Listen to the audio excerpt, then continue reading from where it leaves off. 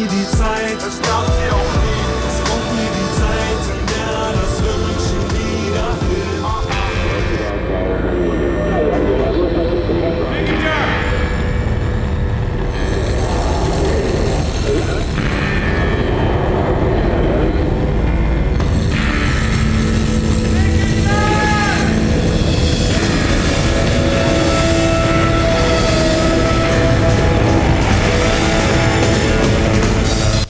This is hell. Okie doke. This is not the media. This is hell. And today, this is definitely not the media, because if it was the media, we would not be having a guest on the show who would be pointing out that partisans from both political parties have shown a dramatic increase in political violence since the 2016 Trump for President campaign began. And if this was the establishment corporate mainstream media, whether privately owned or a public outlet, you likely would not hear evidence of Republican political violence being driven not only by former President Trump, but a decades-long conservative campaign to stoke partisan animosity, fear, hatred, sexism, racial grievances, and white supremacy, while partisan Democratic Party political violence is the outcome of racial inequality and voter suppression. This radical political partisanism, fueling violence, as we will learn from today's guests, finds its roots in political and personal traits which predispose some people to be more radical than others, especially partisan social identity strength and trait aggression. And these orientations manifest in aggressive political behaviors as well as attitudes. Radical partisanship is fueled by aggressive personality traits, strong partisan attachments, and most of all, the alignment of partisanship with the party's social identities and group attitudes. As we will learn, according to today's guests, the Republican Party's increasingly nativist and white identity means it will soon represent an ethnic minority seeking to maintain political power over a diverse, multi-ethnic majority. That loss of social, economic, and political status is sure to drive more partisan conflict, including ethno-partisan violence and authoritarian efforts to retain power against the will of the people. Yeah, it's pretty scary stuff. In a few minutes, we will be speaking with political science scholar Liliana Mason, co-author of Radical American Partisanship, Mapping Violent Hostility, Its Causes, and the Consequences for Democracy, which she co-wrote with Associate Professor of Political Communication Nathan P. Kalmo. Liliana is Associate Research Professor of Political Science at Johns Hopkins University's Stavros Niarchos Foundation Agora Institute and Department of Political Science. She is also the author of Uncivil Agreement: How Politics Became Our Identity. Follow Liliana on Twitter at Lily Mason, PhD. I am your bitter, blind, broke, gap-toothed radio show, live streaming, and podcast host. Chuck Mertz producing is Sebastian Vupper, who is back from his honeymoon in Hawaii. Again, congratulations on your marriage. What's new by you? What'd you do your first weekend back from Hawaii? Just basically sat back at home and, just did nothing. Stared at a wall? No, not staring at a wall. Like, not like in a depressing kind of way anyway. More in okay, so now we can actually, be done with all of that. I mean, just not be on the road all the time. And then also just, like, trying to get rid of this just annoying ear infection that I'm still carrying around with me. Yeah, it's still there. It's still there. For people who are not Patreon subscribers, you came back from Hawaii after going, below sea level and then, like, 15,000 feet above sea level in the same day? Yeah. Yikes. But then, so I tried to, read a bit on Saturday, and then just as the sun was going down, I was like, oh, this is a really nice reading time, and all of a sudden, boom, power outage. Oh, really? You got hit by the power outage? Yeah, well, it's like 10 blocks in our neighborhood just lost power. I think because ComEd just switched them off because there were like a bunch of down power lines because of the storm. Tons of down power lines. There was a street light on the street right next to me, like right outside my front door, like just west of my house, right at the corner. A street light just fell across the street. Oh boy! The wind blew over a street light, and I went out there to look at it. It was like uprooted. and it wasn't hit. It was just Holy laying there in the middle of the street. Holy crap. Yeah, it was pretty intense. And so then my girlfriend drove over it, which was a big mistake. So, Sebastian, what is this week's question from hell for our listening audience? Just 1 second. I have issues logging into Facebook because You don't like Facebook? I mean, who in their right mind likes Facebook? Come on. No, more just because I don't know, like I got logged out of it and I tried to log back in and then it was like, wrong password. And I'm like, okay, cool. And then I tried it a couple of times and then nothing happens. Anyway, this week's question from hell is now that Elon Musk has killed Twitter, how are you wasting your time instead? Now that Elon Musk has killed Twitter, how are you wasting your time instead? You leave your answer to this week's question from hell at our Facebook page. If you hate Facebook, you can tweet at us. If you hate Twitter, you can email it to us at chuck@thisishell.com. But we must have your answer by the end of this week's show, when we will be announcing this week's winner, as we always do, following Jeff Dorchin in the moment of truth. The person with their favorite answer to this week's question from hell wins their choice of This Is Hell merchandise, which you can find at thisishell.com. When you click on support, there's the t-shirt, the tote bag, the face covering, the face mask, the coffee mug, the trucker's cap, the winter hat, or the This Is Hell Guide to the 21st Century flash drive featuring dozens of interviews from, you guessed it, this century. And you can find all the ways you can contribute to completely listener-supported This Is Hell by going to thisishell.com and clicking on support, where you can also see all of our merchandise. We have been and always will be completely commercial free. We do not make take any grant money because who's kidding who? There's not a foundation in the world that would give us money.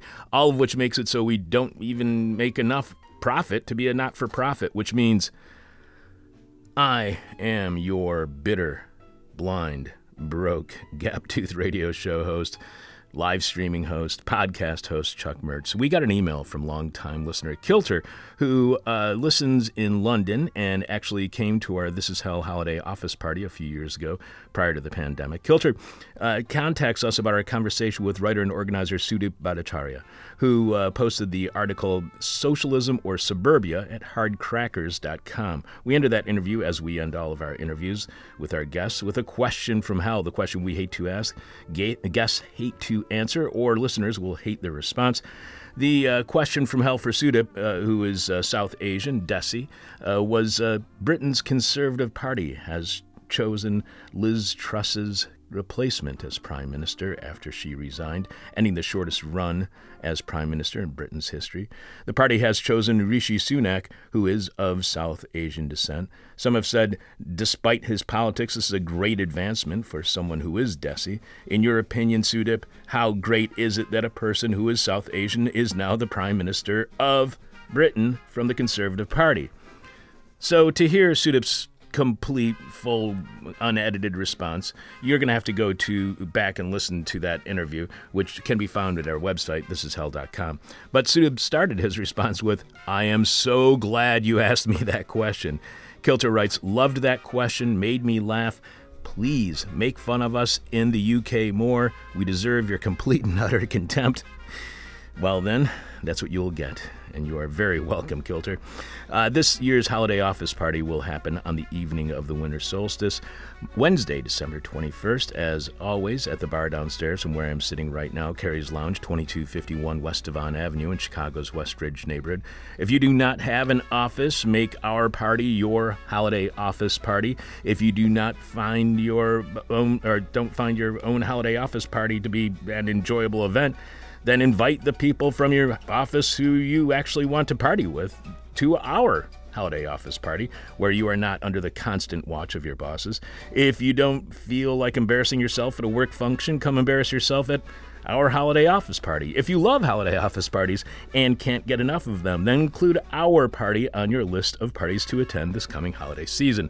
Whatever your reason or your feelings about holiday office parties, come join us for the return of the This Is Hell holiday office party at Carrie's Lounge, 2251 West Devon Avenue in Chicago's West Ridge neighborhood on the evening of the winter solstice, Wednesday, December 21st, beginning at around 6 p.m. And as it is a holiday office party, who knows when it will end. Brave enough to be streaming live, dumb enough to be goofy, stupid enough to think that we could be a regular part of your weekly hangover. This is Hell, and Sebastian has this week's hangover cure. This week's hangover cure is A sweet lime, pear, and coconut water drink with a side of cheese, tomatoes, and cucumber. Okay. Sounds very British. It does. Last week, the absolutely dreadful website ladbible.com.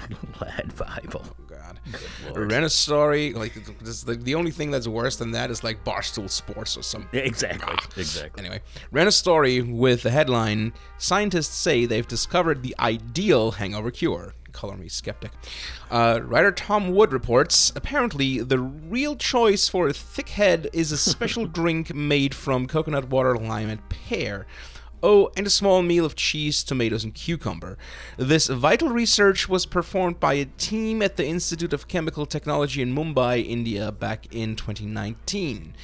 A team led by Dr. Shraddha Srinivasan found that this combination of food and drink gives you a good chance of lessening your hangover quickly. The study said a beverage made from a blend of sweet lime, pear, and coconut water could be used to overcome hangover. The consumption of this beverage with cheese, cucumber, and tomatoes may further alleviate the hangover symptoms. Coffee turned out to be the worst thing for the job, with the research finding that it reduced the activity of aldehyde dehydrogenase. How do you pronounce this in English? Yeah, I don't know. Dehydrogenase? Yeah, I guess. ALDH, which helps break down the acetaldehyde. There you go. I'm proud of myself that I have less issues with the Indian name than I do with the chemical stuff that causes hangovers. The research says coffee decreased the ALDH activity by a large magnitude, hence it is not advisable to consume coffee post-alcohol intake, as it might lead to acetaldehyde buildup, resulting in prolonged hangover. And that makes this week's hangover cure a sweet lime, pear, and coconut water drink with a side of cheese, tomatoes, and cucumber. And definitely not coffee. Tell us what you think. Give us your constructive and or destructive criticism. Send us your guest or topic suggestions or anything you would like to share with us via email, Facebook, Twitter.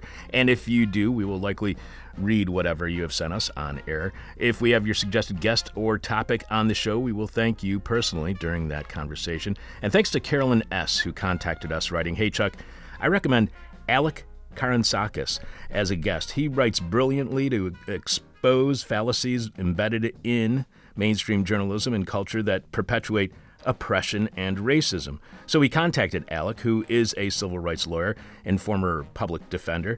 Alec is also the founder and executive director of the Civil Rights Corps, which is, according to their social media account, engages in innovative, systemic civil rights litigation aimed at resensitizing our culture to the injustices of the contemporary American legal system. So we will be speaking with Alec about his latest writing, a warning to journalists about elite academia. 2 Harvard professors propose the greatest expansion of the police bureaucracy in Western history, which you can find posted at Alec's Propaganda newsletter at equalityalec.substack.com. So coming up on the show, our talk with Liliana Mason on radical partisanism in the United States and the violence it can cause. We will tell you what happened on our most recent episode of This Is Hell on Patreon, exclusively for subscribers at patreon.com/thisishell. Producer Sebastian Vupper, who has a PhD in history, returns with another installment of The Past Inside the Present, where he offers the historical context we need to best understand where we find ourselves today. And we'll tell you who are the rest of this week's guests. Your eyewitness to grief. This is hell, as Election Day is this week. Political violence is ratcheting up, which happens regularly in the U.S., but it is getting much worse than it has been for a very, very long time. That political violence is sparked by the same thing that historically has led to political violence in the United States, namely issues around race, from white supremacy to racial equality. Here to help us have a better understanding of the causes and history of radical partisanism in the United States, which can lead to potentially deadly violence, political science scholar Liliana Mason is co-author of Radical American Partisanship, Mapping Violent Hostility, Its Causes, and the Consequences for Democracy, which she co-wrote with Associate Professor of Political Communication Nathan P. Calamo. Welcome to This Is Hell, Liliana. Thank you so much for having me. I'm happy to be here. This book is really fascinating because it made me think about all sorts of different ideas, even especially like social identity, which I never really considered as much when it comes to this kind of partisanship that we're seeing today. You write, why was it so easy to stoke an insurrection by thousands of Americans on January 6th, many of whom carried their nation's flag as they desecrated its capital and hunted its elected leaders? How are self-professed patriots driven to violent sedition? Trump's incitement is the obvious immediate answer, but that raises more questions. Part of the deeper answer is that the bases of each party are divided into nearly warring factions with radically opposed visions for America. After decades of realignment and consolidation, core groups in each party now pull forcefully in opposite directions. A very common criticism that we hear of the two major parties, Liliana, is that there is no difference between the two parties, that substantively they are one and the same. This is often based on the perception that both parties share the same views on foreign policy, as was exemplified in the Bush v. Gore debate during the presidential campaign in 2000, when host Jim Lehrer asked them if there was anything the two candidates did not agree on when it came to foreign policy. Others argue that the two parties both embrace neoliberalism as an overarching economic policy and the politics that go along with it. Has radical American partisanship, as you and Nathan call it, changed that equation? Were the two parties far more in alignment in the past, but radicalization of both has led them to have major differences, whether either party's establishment wanted it or not? Or were there were those similarities in the past, in your opinion, were they exaggerated? So basically what has happened is that the parties themselves have changed. So the makeup of the parties now is different than it was, for example, in the 1970s and 80s and even 90s.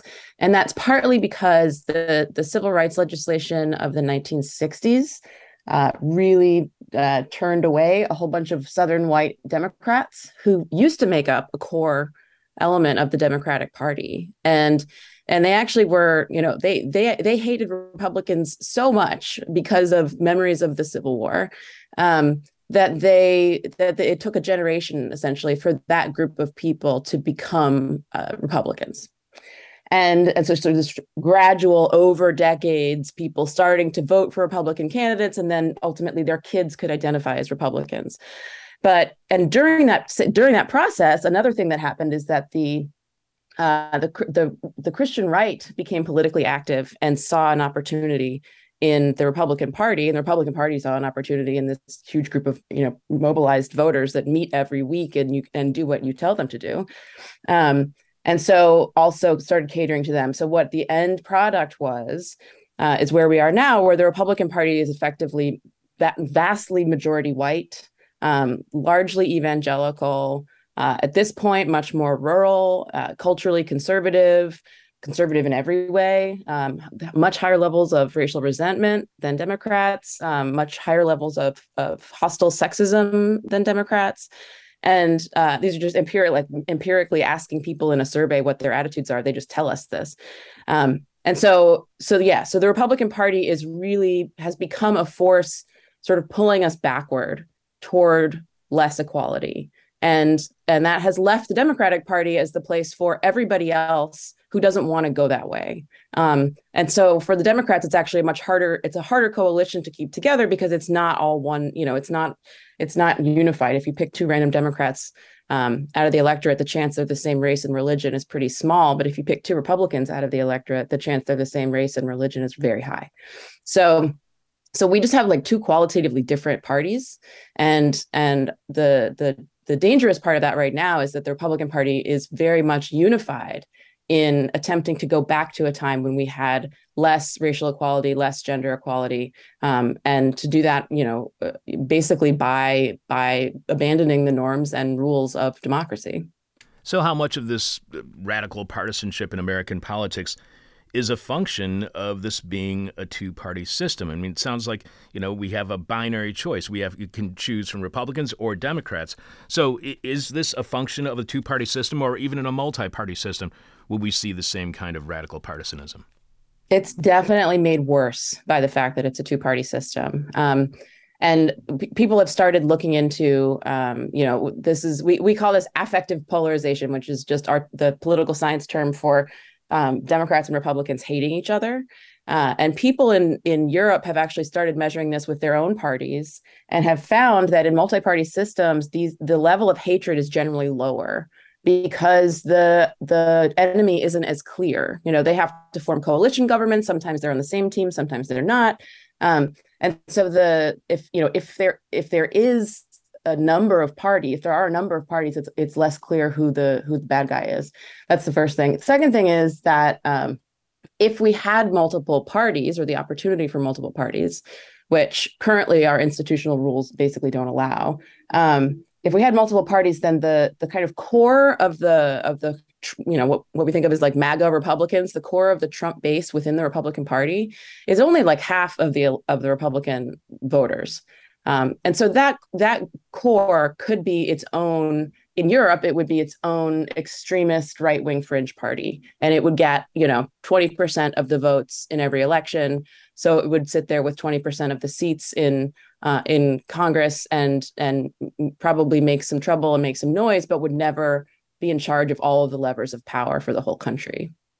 So what does it reveal to you about the United States and its history when this radical partisanism seems to mostly be fueled by positions on racial equality or racial inequality? What does it say about the U.S. when it seems like all this partisanism is all around race?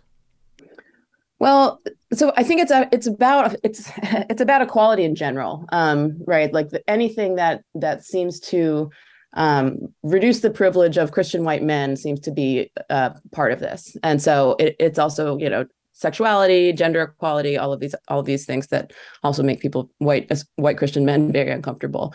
So the part of the danger here is that the last time that the parties were really divided on issues of race was basically the Civil War. And so this is something that we don't really know how to deal with as a country. We're not very good at having conversations about racial equality in a calm and reasonable way. We're not very good at talking about racism or racial attitudes or systemic inequality or American history, even, as we sometimes see, in a way that everyone feels comfortable with. And so the main problem, we've always had that divide. I mean, there's always been this tension in the United States, but the reason that it's exploding so much right now is that the parties themselves are sort of taking sides in that argument. And so, it used to be that there were, plenty of white supremacists in both the Democratic and Republican parties. And now most of the white supremacists have gathered together in the Republican Party. Not that all Republicans are white supremacists, but that most of the white supremacists are joining the Republican Party and they don't feel comfortable in the Democratic Party. And so the argument has really become between our parties. And that creates some really dangerous power dynamics because we vote about which party is the winner.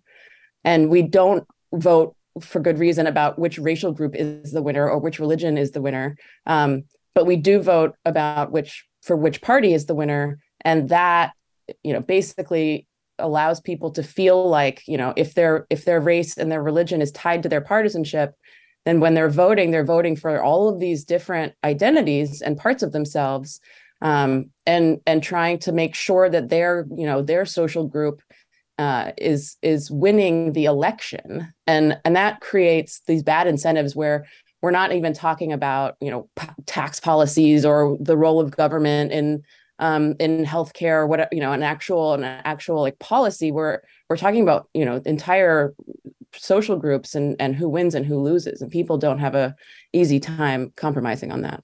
Whether by Democrats or Republicans, how much does the political rhetoric of fear influence that partisanism and that violence? Does both the fear of a changing world and a fear of the status quo, do they both lead to violence? They don't always lead to violence, and basically among white Democrats and Republicans thinking about a changing sort of ethnic makeup of the United States tends to make them more conservative on a bunch of different issues that are unrelated to race. But among Republicans, they're sort of the average racial attitudes in the Republican Party is already quite high on racial resentment, and so the thing that turns these sort of thoughts into violence is not just having the conversation, but feeling like something is being stolen. And this is really the rhetoric of the Trump base right now, is declaring things have been stolen from them even before they have been stolen from them, presumably, right? And that's not just about elections, that's about status in general. And it's also about relative status. So it's not that white Christian men are losing status in society. It's that other groups are gaining status. And so the gap between them is getting smaller. So that's a relative change. It's not an actual change, right? And so the sense that there is less high status, or the status differences are shrinking, feels like loss, feels like an attack. And when you feel attacked, that's when you start to turn to violence, or even just think about violence. You and Nathan also write that there is no truthful way to write a book on partisan violence today that pretends both parties are equally culpable, that their actions are morally equivalent, or that they pose equal dangers to the democratic project. Why do you see the right as more culpable when, from the right's perspective, it's the left whose demands for change are the truly radical project? Yeah, that's the rhetoric from the right. What's happening on the right is that people are abandoning long-held principles of democracy. There is, faith in elections. There is a peaceful transfer of power. Everyone has equal access to the ballot. All of these things are not partisan. They are about what democracy is. And the right is increasingly abandoning those values and norms. And by advocating, even just joking about violence against someone like Paul Pelosi, rather than expressing, horror and solidarity, the rhetoric of the right is creating opportunities for more people to engage in violence, and creating these sort of, not just conspiracy theories, but entire worldviews where everything is a lie and everything is being stolen, and nothing is really true except what the leader tells you, right? It's impossible to know the truth unless you're getting it from the person, from the person in charge. And that's actually autocracy. That's not democracy at all. So the difference in the types of extremisms, right? If you want to call the left, pushing for radical equality an extremism, then the left is actually asking for more inclusion, where the right is asking for more exclusion, and that's a very just different danger to a democratic nation that wants to have a peaceful transfer of power and wants to allow their citizens to participate in democracy the way that they're supposed to be able to. You also write that other extreme views, like dehumanizing partisan opponents, labeling them evil, and seeing them as a national threat, are much more widely held, sometimes by large majorities. How often do people engage in extremism without recognizing that they are? Can those engaging in dehumanization not recognizing that they are engaging in extremism and dehumanization of others? Because I cannot count the number of times over my lifetime that I have heard insults either by Republicans or Democrats that are, the other side, they're all idiots, or they're all evil, or some other dehumanizing comment. Can extremism happen without recognition? And does that unrecognized extremism still lead to spreading extremism? Yeah, I mean, I'm not sure. I'm not sure how we say these things without recognizing I think that we can, we're saying them because we believe them, presumably. And all of our research is online surveys of, national samples of Americans, who we ask them explicitly, to what extent is, are people in the other party a serious threat to the United States? They're not just worse for politics, they're downright evil. Agree or disagree? Many people in the other party lack the traits to be considered fully human. They behave like animals. Agree or disagree? And the thing is that we really see large numbers of people willing to agree with these survey items, and so up to now, considering the other party to be evil we started asking this question in 2017, and it was about 40% of Democrats and Republicans said that people in the other party were not just wrong for politics, they were downright evil. By May of this year, it's now over 50% of Democrats and getting close to 70% of Republicans that are saying that. So not only are we seeing, surprising numbers of people agreeing with these really, really vilifying and dehumanizing ideas, but it does seem to be increasing. The dehumanization question is so explicit that we actually didn't think that people would agree with it, to say that people in the other party behave like animals. And in 2017, it was about 20% of Republicans and slightly less than that of Democrats willing to agree with that statement. But by May of this year, it's 30% of Democrats and almost 40% of Republicans agreeing with that. So I don't know about whether or not people don't realize what they're saying when they answer that question. I think it's that, I really like doing survey research because people are anonymous and online, and they can just tell us what they really think.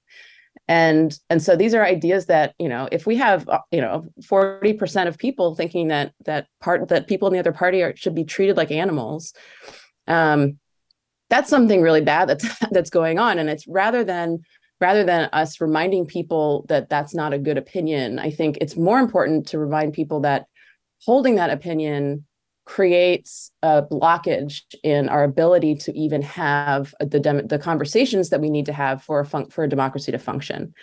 And not only do those types of attitudes often in other contexts in other countries lead to mass violence, so that ideas like this, vilification and dehumanization, these tend to lead to when there is a genocide or mass violence event between groups.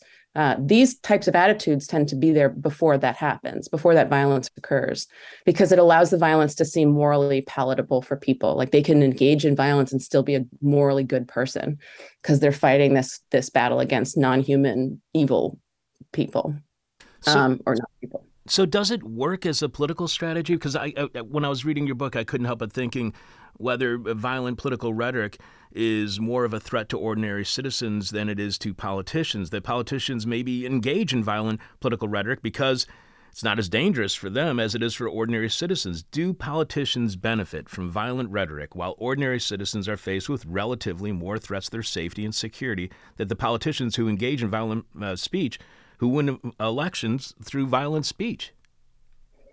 Yeah, what they're really benefiting from is anger. And this is, in the study of political psychology, which is what I'm trained in, we look into emotions a lot and what do emotions do for people. And anger is a really important emotion for politics, because it actually gets people to become active and to not think about what they're doing very much. Just sort of act aggressively and reflexively. And so the by making people, and this is something that you can see on the right a lot, especially with, these brief trends of stoking anger at, Sesame Street or Dr. Seuss or whatever, they sort of go away quickly, but they create this little burst of anger in the moment. What it does is it just keeps people paying attention to the thing that they feel is threatening them, and not paying attention to either democracy itself or actual policies that might help them better their own lives. And by keeping people focused on things that make them angry and aggrieved, they actually can avoid. I mean, specifically on the right, the policy positions of the right at this point are not popular in the United States. They are. The vast majority of Americans don't want abortion to be banned. They don't like tax cuts for billionaires. And even a majority of Republicans don't like that. And so it's not in their interest to talk about, pocketbook issues. It's not in their interest to talk about real policies that could potentially help or harm Americans. Those types of conversations are losing conversations for Republicans. And so what they want to do is keep everyone's attention on who is attacking you, right? Why are you being basically they are coming for you. And which Tucker Carlson says all of the time on his show. And the idea is basically just keep them distracted, keep them angry. They'll participate in politics. They'll come out and vote for you. They might actually get violent also, but that doesn't matter as much as winning. So let's just make sure that they're angry, and we're not going to really worry about the downstream consequences of what ends up being, violent behavior by people who might otherwise not have engaged in that type of behavior for political means. They might have been aggressive in other ways, but it encourages violence. But I think that violence is not necessarily the goal. It's just the anger to get people up and going. So if culture wars are a distraction, why are they a distraction? Why are we so easily distracted by culture wars instead of the real issues that affect our daily lives? Yeah, so this goes back to this theory called social identity theory that was developed in the 1960s and 70s by a social psychologist named Henri Tajfel. And he is actually a quite interesting story. He spent 6 years in a Nazi prison camp and he was originally planning on getting his PhD in chemistry, but when he emerged from the prison camp, he decided to study intergroup conflict. And so then he developed this theory of kind of how identities work and why, not necessarily why they work, but how powerful they are. And the most important experiment that he did, which has been repeated hundreds of times, was basically to create a fake identity, like a temporary, weak, meaningless identity for people in the lab. And then, so he, had people look at a bunch of dots and then said, estimate the number of dots. And when they told him their answer, he said, "Oh, okay, well, you're an overestimator. Some people are underestimators, but you're an overestimator." And then went through a whole bunch of other things. And what he expected was that by the time they got to the end of the interview, he was going to give them an money allocation task, basically saying, let's get you can give money, choose how much money other people in the experiment are getting. You can either have everyone, overestimators and underestimators, get $5, or the overestimators, your group, can get $4, but the underestimators get $3. And what they expected was that with this very weak identity that they just created, and that no one was ever going to it was never going to impact their lives in any way, they expected that there would be no intergroup prejudice and that people would always choose the greater good at this point. And then they were going to add conditions of conflict to see, okay, at what point does prejudice emerge? But they found it even in this very, very weak group identity. They kept finding that people prefer to essentially lose money for their side in order to have status over the other guys. So they would choose the condition in which they get $1 less, but the other group gets $2 less. So they have status. They're paying $1 for status. And they changed the names of the groups. They changed the amounts of money. They did this, dozens, and other people have done this experiment. It always works out the same. People are willing to sacrifice the greater good for their own sense of their group status and victory. And so that is what is working inside the human psyche at all times. This is very powerful. It's very deeply rooted. It's something that is really hard to get rid of. And also it works at almost at an implicit level. So this happens not necessarily consciously. We are just, all of our instincts are to protect the status of our group. So it's hard to talk people out of it. It's hard to convince people that they do it. And it's actually really, it makes it difficult for any of these kind of government-based conversations, like how much money should we allocate to this particular thing? That's a rational conversation. But if we give money to this one group, but not to this other group, then identity is involved, and we're not going to be rational about it at all. And it becomes really difficult to have rational conversations when identity is brought into the mix. And that's part of the reason why all these threats and sort of culture war ideas are so successful, because they're tapping into this really deep motivation in human psychology. Whether or not they've read Tajfel, they probably haven't, but they know, right? It's very clear that it works to tap into identity-based concerns rather than economic concerns, because people are willing to sacrifice their own economic well-being for status. So you write that your findings reinforce the centrality of group status at the core of partisan hostility today. If this is about status, What is the impact of disrespectful rhetoric in fueling partisan hostility? For instance, outside of the mainstream TV news outlets, how much does insulting and dismissive, even condescending partisan humor during entertainment programming, including monologues on late-night talk shows, lead to partisan hostility? Because Donald Trump chronicler David Cay Johnston has been on our show several times, and he warned us back in right when Trump was elected, I believe it was in December of 2016, he warned us about the impact of that humor on partisanism when he was on our show. Yeah, it was back in 2016. So what is the impact of disrespectful rhetoric on any platform, from news to entertainment or even everyday conversation, in fueling partisan hostility? Right. It's actually really difficult to know the effects of these things sort of across parties, because there's a great book by Dana Young called Irony and Outrage, where she looks at the difference between basically, people on the left tend to use humor and irony to talk about the political opponents, and people on the right tend to use outrage. And kind of cynicism, and it's she goes into a political psychological explanation of this. Basically that the conservatism in general creates this sort of is related to a dangerous a view of the world as dangerous, and people on the left tend to think of the world as safe and ready to explore, and so that they're more comfortable with humor. Especially irony, because it sort of leaves the answer to the joke unsaid. Anyway, long story short, it's actually very different types of language that Democrats and Republicans tend to use when talking about each other. And it's unclear that the irony type of sort of condescension and disparagement has the same effect on behavior as the outrage type disparagement.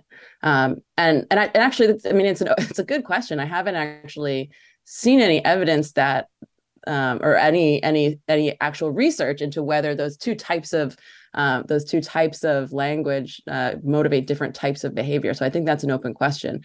But it is really interesting that it does seem to be like a systematically different type of language that's being used on the left and on the right.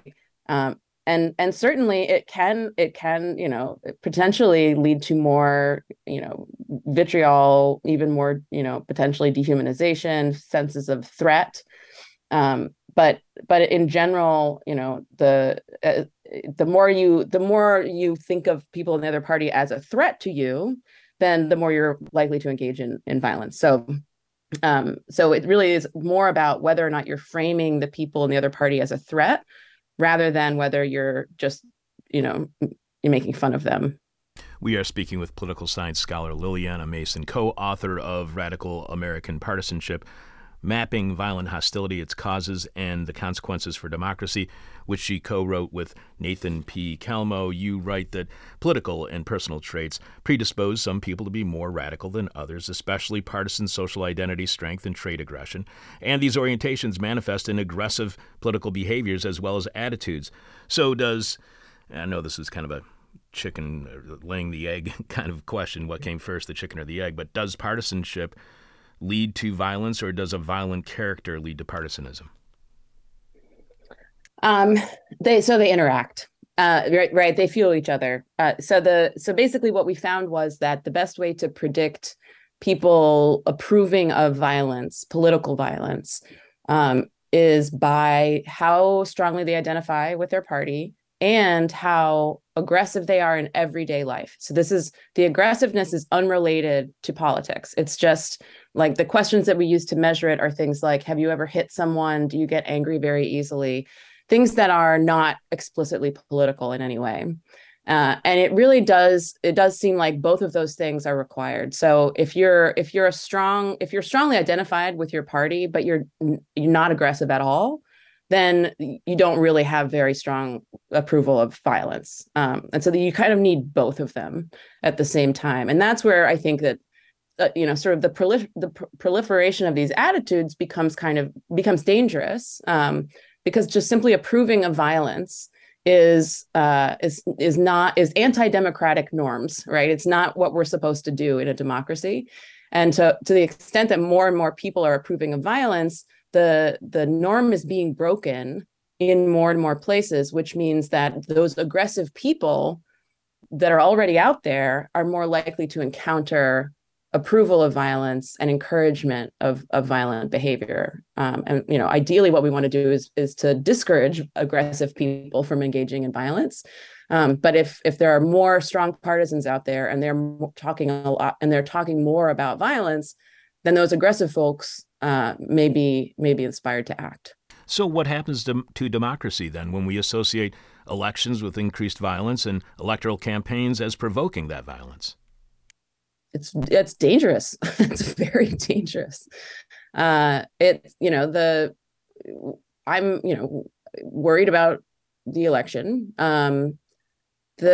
Hopefully there will not be violence, on election day. But as I was saying before, these questions of status really get people revved up. And I think the likely outcome of these elections is that we're going to see hundreds of contested election outcomes across the country, because there are thousands of elections going on election day. It's not just the U.S. Congress. It's also state level races, governors, but also election officials in the state are being elected for next time. State attorneys general. There's literally thousands of elections that are happening, and some of them are really important for the outcome of the 2024 election. If we have an election denier in the position of certifying the 2024 election, that's a really important thing to know about. And if even those sort of more localized races are contested, they will be contested probably pretty viciously. So my concern here is that this sort of need for status is sort of filtering all the way down to these even local level races where everyone is going to get involved, and people will be really upset about the outcomes. And that's the opposite of a peaceful transfer of power. I mean, a democracy requires losers' consent. And one of the things that Trump has been doing for the last 2 years is refusing to concede. And so the rejection of that norm is basically an allowance of the breakdown of that norm. So, I think we all need to be really careful and pay a lot of attention to, seeing people talk about violence, seeing people advocate for violence. It is a social norm not to engage in violence, and we all have responsibilities in our social circles to remind our friends and neighbors and family members that that's not what we do in democracies, because our leaders aren't doing a great job of spreading that message around. But I do think that this week will be maybe pretty chaotic, and 2024 will be even more so. And so it's just sort of a question of, we've got a lot of people right now saying that our elections can never be valid if they lose. You can't run a democracy with people who are saying that going into the election. And so ultimately those people need to be defeated, electorally, democratically. And it's unclear whether that's actually going to happen. So things I think are really up in the air. It's a really volatile, dangerous time for American democracy. You also write about moral disengagement, which doesn't sound as bad as violence. So I don't mind if somebody wants to get morally disengaged. So you write that in our surveys and experiments, we found a small but growing number of partisans supporting political violence, and that a much larger fraction of partisans endorses several extreme forms of moral disengagement. So what do you mean by moral disengagement? What might that disengagement look like after this week's election day? Can that disengagement actually lead to or cause violence? Yeah, so moral disengagement is the attitudes I was talking about before, the vilifying, thinking the other party's a threat, thinking that they're not human. Those are the attitudes that allow us to basically remove ourselves morally from any violent conflict that might occur, because we are fighting an evil, threatening enemy who isn't even really human. If that's who we're fighting, then we can harm them and not feel that we are morally responsible, or even we might even feel that we are morally virtuous because we are eliminating the inhuman evil threat. And that is, we will certainly see more of that, I think, going forward. There has been an upward trend in the last 5 years of people believing those things. And during elections, that tensions get much higher. And so those types of beliefs are more widely spread. The outcomes of those beliefs depend on a couple things. One is aggressiveness. So people who are the most aggressive and the most morally disengaged are the ones who are really likely to engage in violence. But it's also the people who are, again, really motivated on behalf of their side to win, who, if they really think of the other side as evil and subhuman, they can, for example, storm the Capitol and believe that they're patriots, right? Like it's violence on behalf of what they think is a morally good cause, and that's ultimately where most of political violence is going to come from. It's going to come from someone who doesn't think that they're harming democracy, but in fact defending it. And most of the people who have engaged in political violence have used that excuse that, I'm defending democracy because the people, because the liberals are so evil, they can't ever get back in power. They need to know the truth. The guy who attacked Paul Pelosi was saying Nancy Pelosi needs to know the truth, or I'm going to break her kneecaps. But he thought he was doing something virtuous. So that's, I think, where the moral disengagement becomes really disturbing, is when we end up with people engaging in violence for reasons that they believe are good. It's hard to discourage them. Yeah, I would say. You also write that Trump's 2016 campaign and his presidency certainly added fuel to the fire by stoking Republican animus against Democrats and against minority groups. But he only accelerated and intensified growing tendencies among Republicans that other leaders had stoked for decades. What do we miss in our understanding of the reasons behind the increase in political violence since Trump's presidential campaign, when we do not recognize the impact of decades of growing animus by the Republican Party against Democrats? Right. Trump was the last straw on a big pile of straw. We think of the kind of the progress towards, in this case, racial equality in the United States has always been one of backlash, right? 2 steps forward, 1 step back. And so the Civil War, technically freed enslaved people. They formed, during Reconstruction, they formed thriving communities, which ran their own banks and businesses and hospitals and all these things. And the more successful they were, the more likely they were to be bombed by white terrorists and destroyed. And so ultimately Reconstruction ended, and that progress was abandoned for 70 years of Jim Crow in the South. We then saw civil rights legislation in the 1960s, which made a lot of progress, at least legally, for protecting the vote of Black Americans. And then we saw the long Southern strategy of the Republican Party basically taking advantage of those disaffected white Southern Democrats and speaking in sort of implicit racial grievance tones to those white Southern Democrats, which gradually became more and more explicit. And then we had the first Black president, and then we had Trump. So every time there is racial progress in the U.S., and you can look at even just the 2020 summer of George Floyd protests, every time that there is racial progress, there's always somewhat violent backlash to that progress. And you can also see that even, in terms of gender equality in the Me Too movement, right? Like both the Black Lives Matter and the Me Too movements unearthed secret behaviors that were happening by powerful people that were really harming entire groups of Americans. And so they just told those secrets to everyone, and that created awareness and some compassion, but it also created a backlash against anyone being able to tell those secrets. And so that's really a lot of what we're seeing right now from the right is this pushback against any type of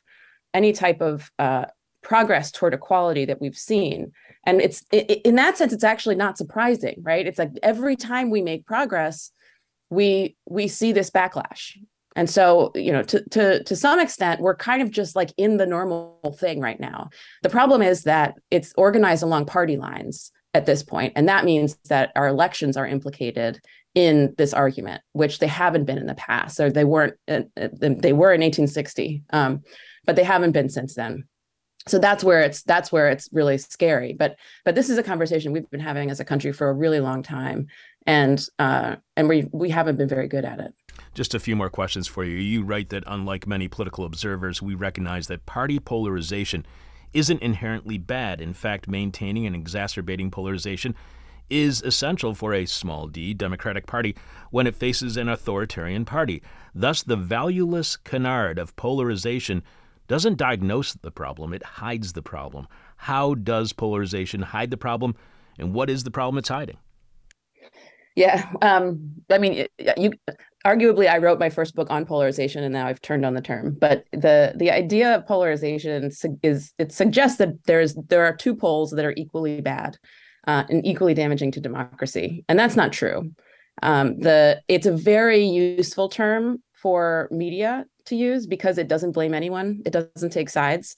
It's like talking about politics without any political content at all. Just saying like, oh, polarization is the problem. Everyone is to blame, without actually looking at like, where is the actual danger here?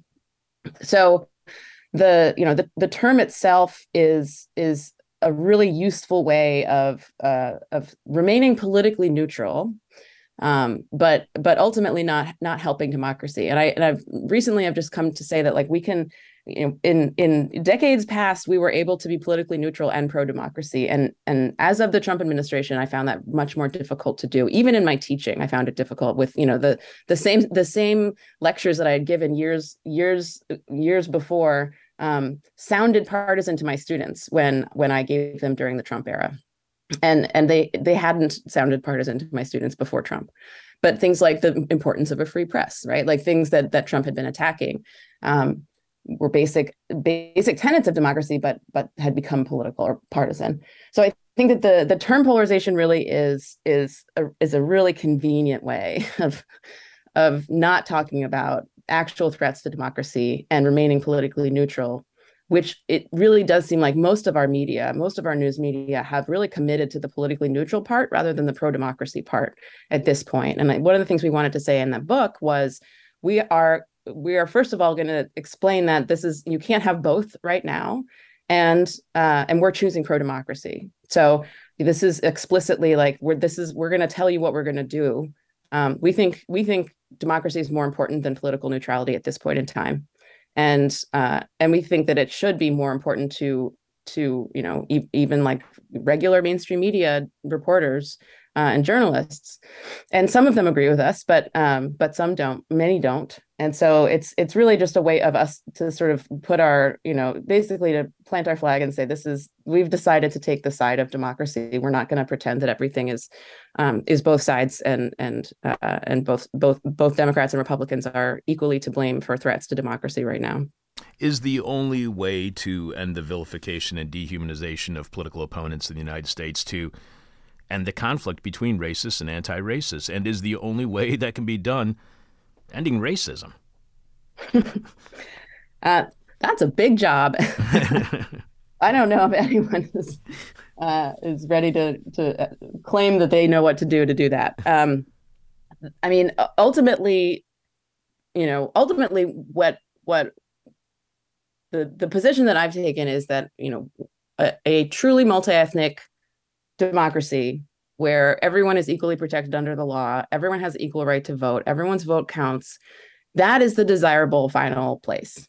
And so to the extent that people are opposing that kind of democracy, ultimately, there was a time when explicit racism was frowned upon socially.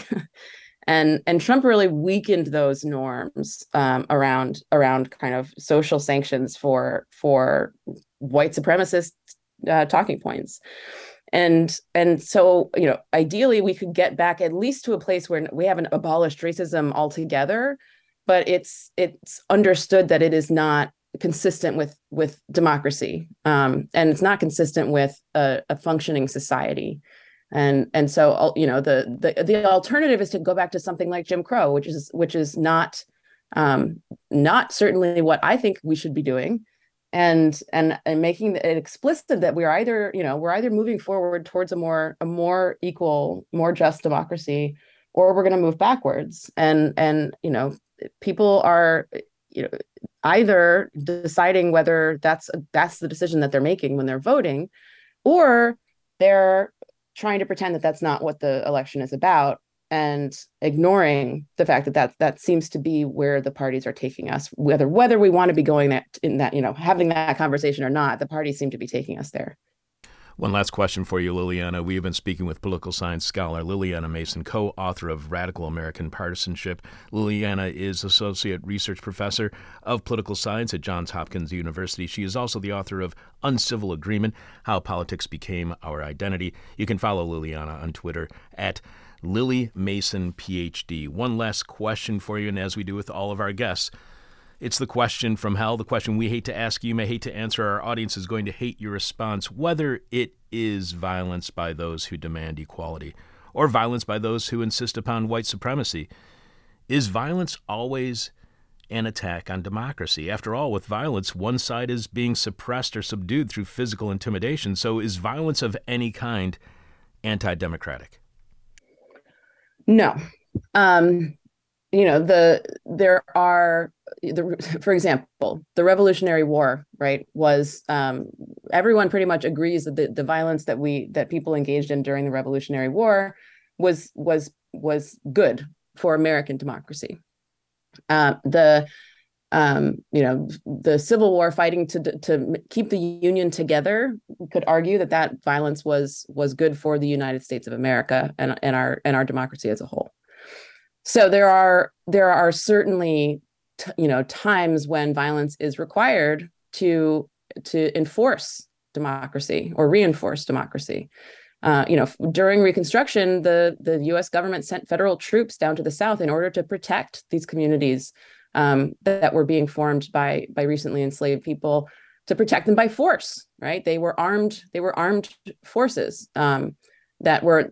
The only way that these communities could form was if they had federal protection, and enforced federal protection.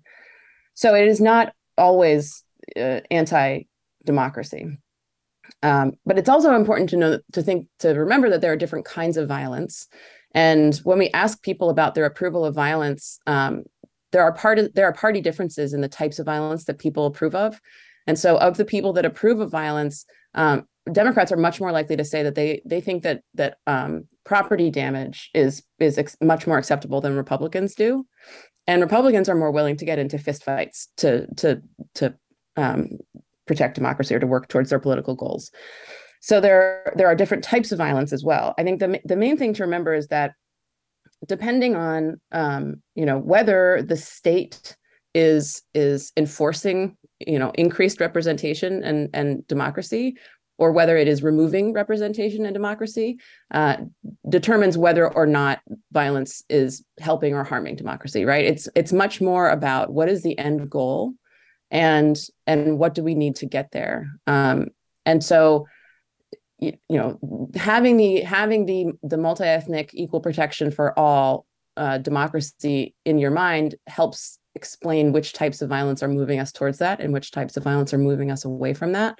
But in general, the problem with violence is that it tends to beget more violence. And so we can very easily end up in a vicious cycle where a violent event occurs, people approve more of violence after that, which we did find in our book, and then more violence occurs, and et cetera, et cetera, et cetera. So the real danger is that once violence starts, it's very, very hard to stop. So basically it is for protecting democracy, it should be the very last resort, because it can very easily and quickly get out of control. Liliana, thank you so much for being on the show today. Liliana Mason is co-author of Radical American Partisanship. You should definitely check out her book. It is going to be timely for many years to come, unfortunately. You can follow Liliana on Twitter at LilyMasonPhD. Thank you so much for being on our show. It was my pleasure. Thanks for having me. Take care. Staring into the abyss so you don't have to. This is hell of what you just heard from Liliana on the dramatic increase in U.S. radical political partisanism, leading to violence, potentially deadly violence, like tomorrow. If that scared the hell out of you as it did me, or made you realize that yes, this really is hell, show your support by becoming a subscriber to our weekly bonus Patreon podcast, which streams live on Thursdays at 10 a.m. Chicago time, and is podcast shortly after. Patreon.com/thisishell.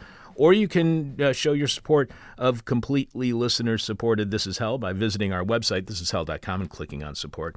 When you do become a subscriber to This Is Hell on Patreon, not only do you get a special code word giving you a discount on all of our merchandise that you can find right now at thisishell.com when you click on support, but you also get access to over 350 past Patreon podcasts. It's like a couple more years of This Is Hell for just becoming a subscriber on Patreon. With each and every one of those podcasts, every one of them featuring a monologue by me and a classic interview with a past guest that currently is not available anywhere else online. On last week's Patreon podcast, we lamented the slow and painful death of imagination.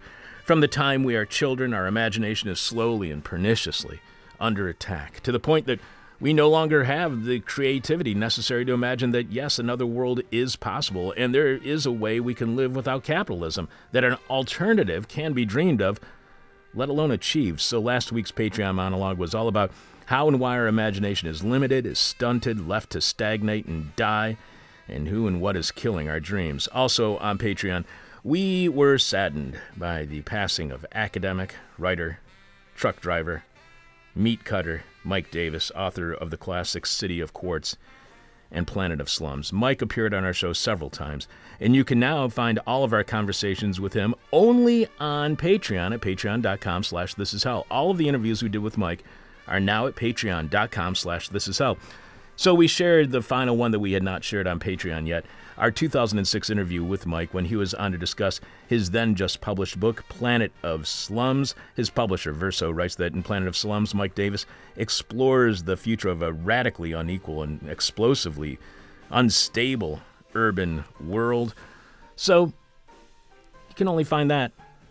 Only can find out what has killed our imagination and learn from the late, great Mike Davis about our Planet of Slums by subscribing to This Is Hell on Patreon at patreon.com/thisishell.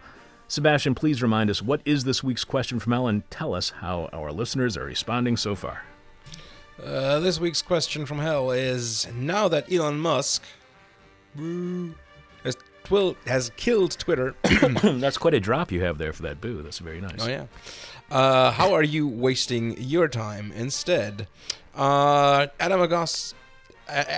A, Yes. excuse me, writes on Facebook, I originally signed up for Twitter just so that I could enter some online contest. I didn't win, and that was many years ago, and I haven't really interacted with it since, so is this a question of how I am using my 0.00001 minutes of comparative time online? Would you like me to answer again? Yeah, I don't know. Like, if you don't use Twitter in the way that I do, like, I use Twitter extensively. I have made a lot of good friendships through Twitter. Like, the person who did a reading at my wedding is somebody I met through Twitter. So, No kidding. Yeah, so this person I have words for only that I can't really say on this show, just coming in there and just ruining it for everyone, makes me pretty mad. So let's move on from Adam's response. yes. SLS writes, making small talk with a demon on my butt. And YHR says, revisiting my GeoCities page. And that's all we have for right now? Yep, that's all we have. The person with our favorite answer to this week's question from hell wins their choice of whatever This Is Hell swag they want. You can see all of our stuff right now by going to thisishell.com and clicking on support. We'll have more of your answers to this week's question from hell later this week. And now the triumphant return of the past inside the present when producer Sebastian Wupper, who holds a PhD in history, provides us with the past historical context necessary to better understand the present hellscape within which we find ourselves today. Sebastian.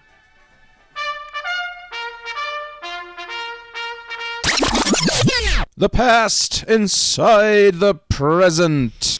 So this week is kind of, it's an important week in the year for Germans, for Germany, because November 9 is coming up.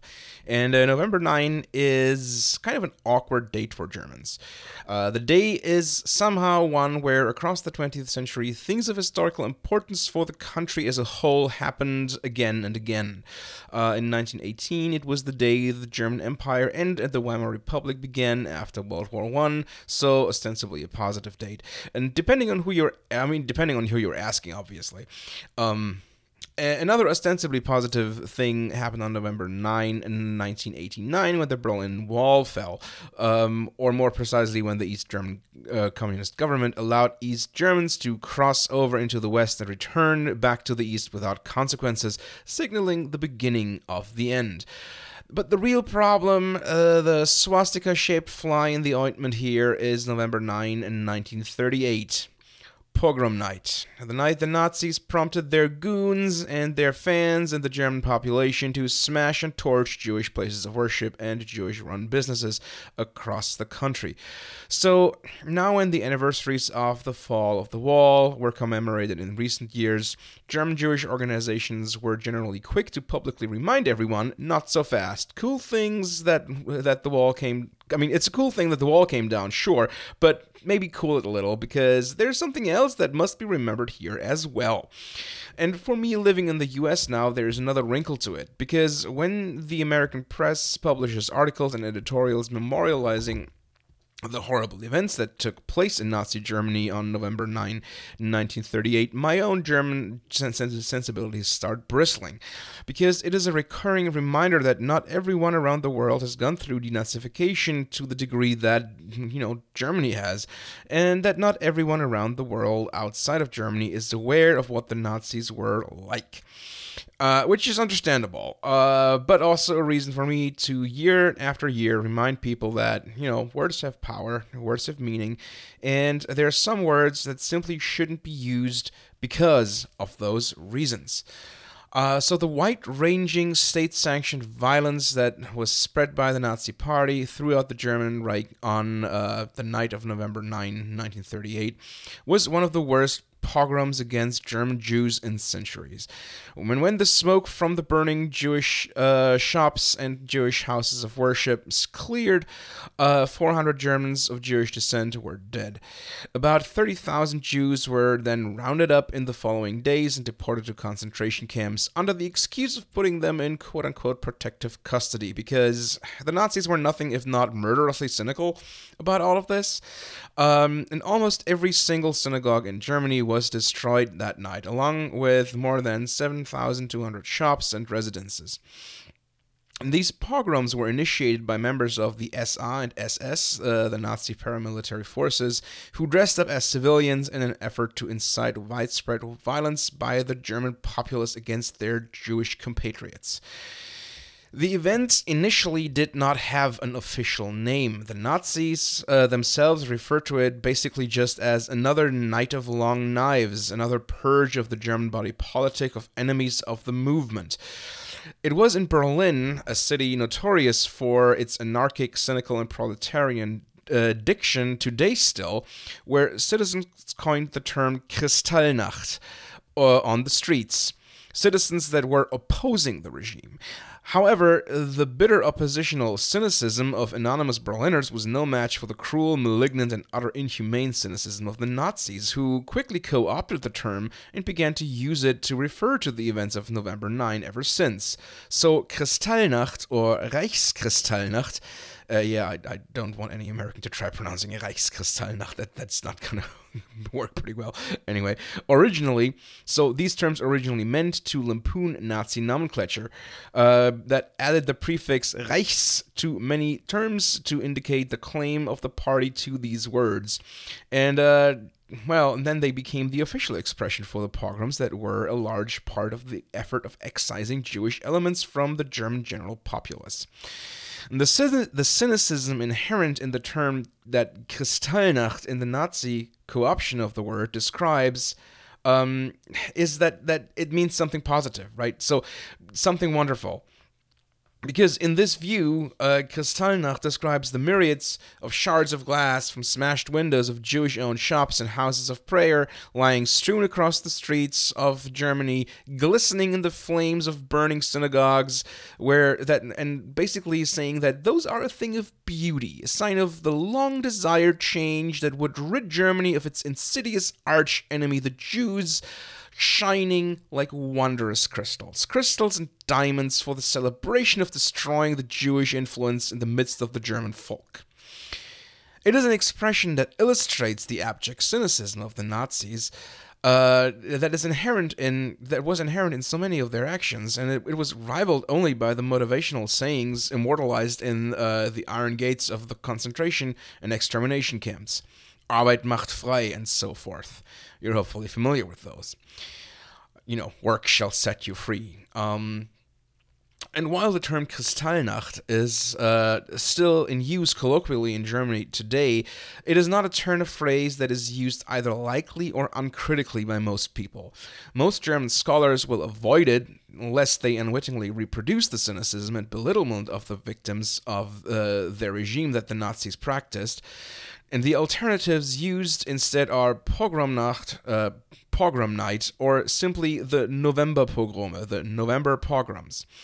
If scholars use the term, it is usually put in quotation marks and often prefixed by a so-called to make sure that any and all readers or listeners understand the distance the author or speaker is putting between themselves and this quite loaded term.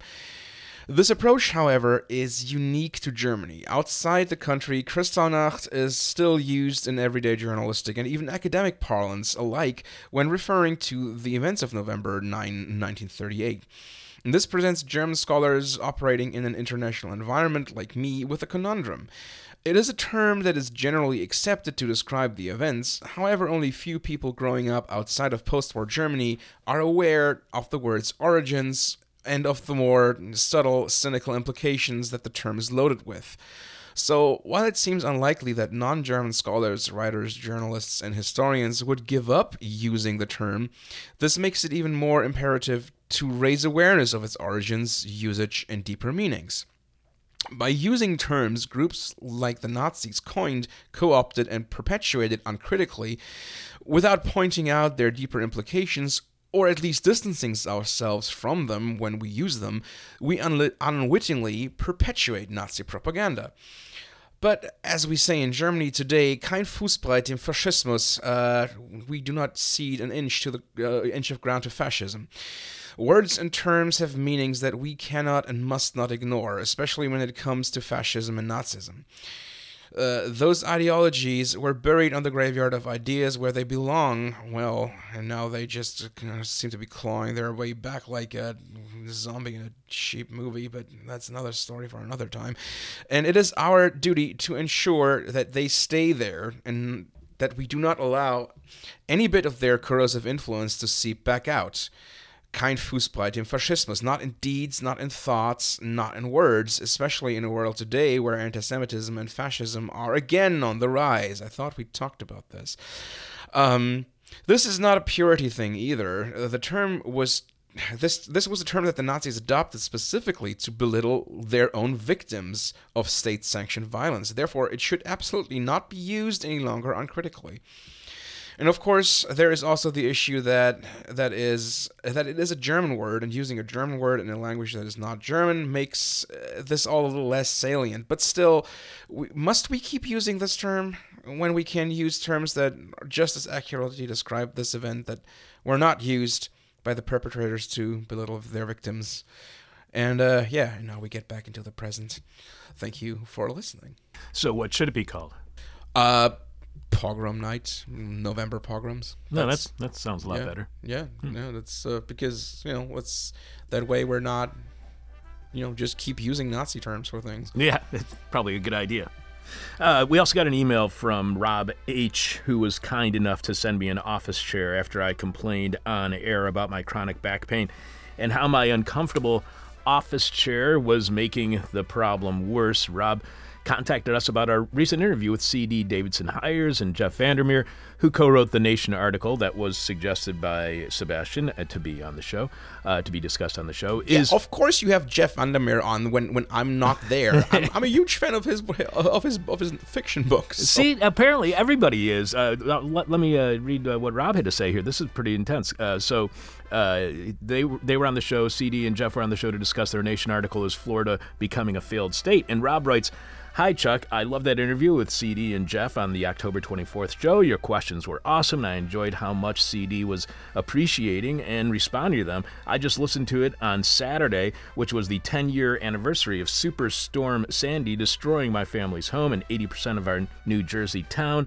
The experience discussing insurance reimbursement and what exactly caused the damage, flooding or wind, as a BS way for insurance companies to dodge covering and reimbursing what happened was very relatable. We dealt with the same issue, and I think my father was ready to end up in jail over it. They severely underpaid us, and the only thing that saved us was the Robin Hood Foundation charity that did the 12-12-12 benefit concert at Madison Square Garden.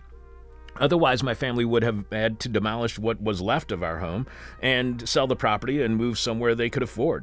Coincidentally enough, they've since retired and moved to the west coast of Florida. But fortunately, they're far enough inland to not be at risk of flooding, knock on wood, or any damage beyond falling trees or debris. My father's former co-worker wasn't so lucky. He received significant damage in Sandy, retired to the Fort Myers area, and then lost his home entirely with Hurricane Ian, which honestly he should have seen coming when moving to that area in the first place. Beyond all of that, I thought it was so cool that Jeff Vandermeer was a guest. I had no idea he does writing beyond his novels. It was wild to me because your podcasts and guests got me back into reading, and Jeff's book Annihilation and the rest of the Southern Reach trilogy is what got me back into reading fiction. Never thought there'd be this crossover, especially about a topic relevant to me on the anniversary of my experience. Keep up the great work, Rob. Thanks, Rob, for everything. And CD and Jeff both apparently agree with you about the interview and how much they enjoyed it, because they posted on social media how much fun they had during our conversation as well. And I just got to ask you, Sebastian, did you suggest these guests because of Jeff Vandermeer's writing, or was it because of the article? His fiction writing. A little bit of both. I was just like, well, what might be nice to have somebody on here who's kind of a bit out of a left field for our preferences in terms of people that we get on, and then also just the article was pretty salient and just topical because Florida is becoming a failed state. I mean, it's kind of going on. It's just a reminder to me how little fiction I've read over the last 26 years. Because of the radio show. I just don't have time to read fiction. I mean, you read like a lot of other stuff all the time. Yeah. So I shouldn't feel guilty? Not really. I mean, there's a pretty good movie made out of it that is... Made from Annihilation? Yeah. Also called Annihilation. Okay. But the movie is kind of going into a slightly different direction. I mean, anyway, that goes too far. So, Sebastian, who is coming up as our next guest here on This Is Hell? Tomorrow we have civil rights lawyer and former public defender Alex Karantzakis, who is the founder and executive director of the Civil Rights Corps. We will be speaking with Alec about his latest writing, A Warning to Journalists About Elite Academia. 2 Harvard professors proposed the greatest expansion of the police bureaucracy in Western history, which you can find posted at Alec's propaganda newsletter at equalityalec.substack.com. Thanks to Carolyn S. for suggesting Alec as a guest. And who was going to be our final guest this week? Our final guest of this week's show will be another political science scholar, Nojang Katami, who is a postdoctoral fellow at the Justitia Center for Advanced Studies at Goethe University Frankfurt. Beginning in the fall of 2023, he will be assistant professor of political science at Fordham University. Nojang will be on the talk about his Boston Review article, The Lifeblood of Iranian Democracy, From street demonstrations to song, dance, film, and poetry, women are advancing a long legacy of struggle against authoritarianism in Iran. Also coming up later this week, we'll share This Week in Rotten History. We'll reveal what is happening on this week's Patreon podcast, which it has a lot to do with our guest today, Liliana Mason, and her writing. That streams live on Thursday and is podcast streams live on Thursday at 10 a.m. Chicago time. This podcast shortly after at the same place, patreon.com/thisishell. We will hear another moment of truth from Jeff Dorchin, and we'll wrap up the way we do every week by announcing the winner of this week's Question from Hell, who will win their choice of This Is Hell merchandise. You can see all of our stuff right now by going to thisishell.com and clicking on support. And then we might even be revealing next week's guests as well, because I'm already working on that. I am your bitter, blind, broke, gap-toothed radio show, podcast, live streaming host, Chuck Mertz. Thanks to Sebastian Vupper for producing. We told you so. This is hell. My demon is on my butt. My demon talks to me in profanity like a sailor. And my demon tries to knock me down. And my demon tries to put me on a hell ride. Thank you for listening to This Is Hell. For more Interview Hell and to support the show, visit thisishell.com.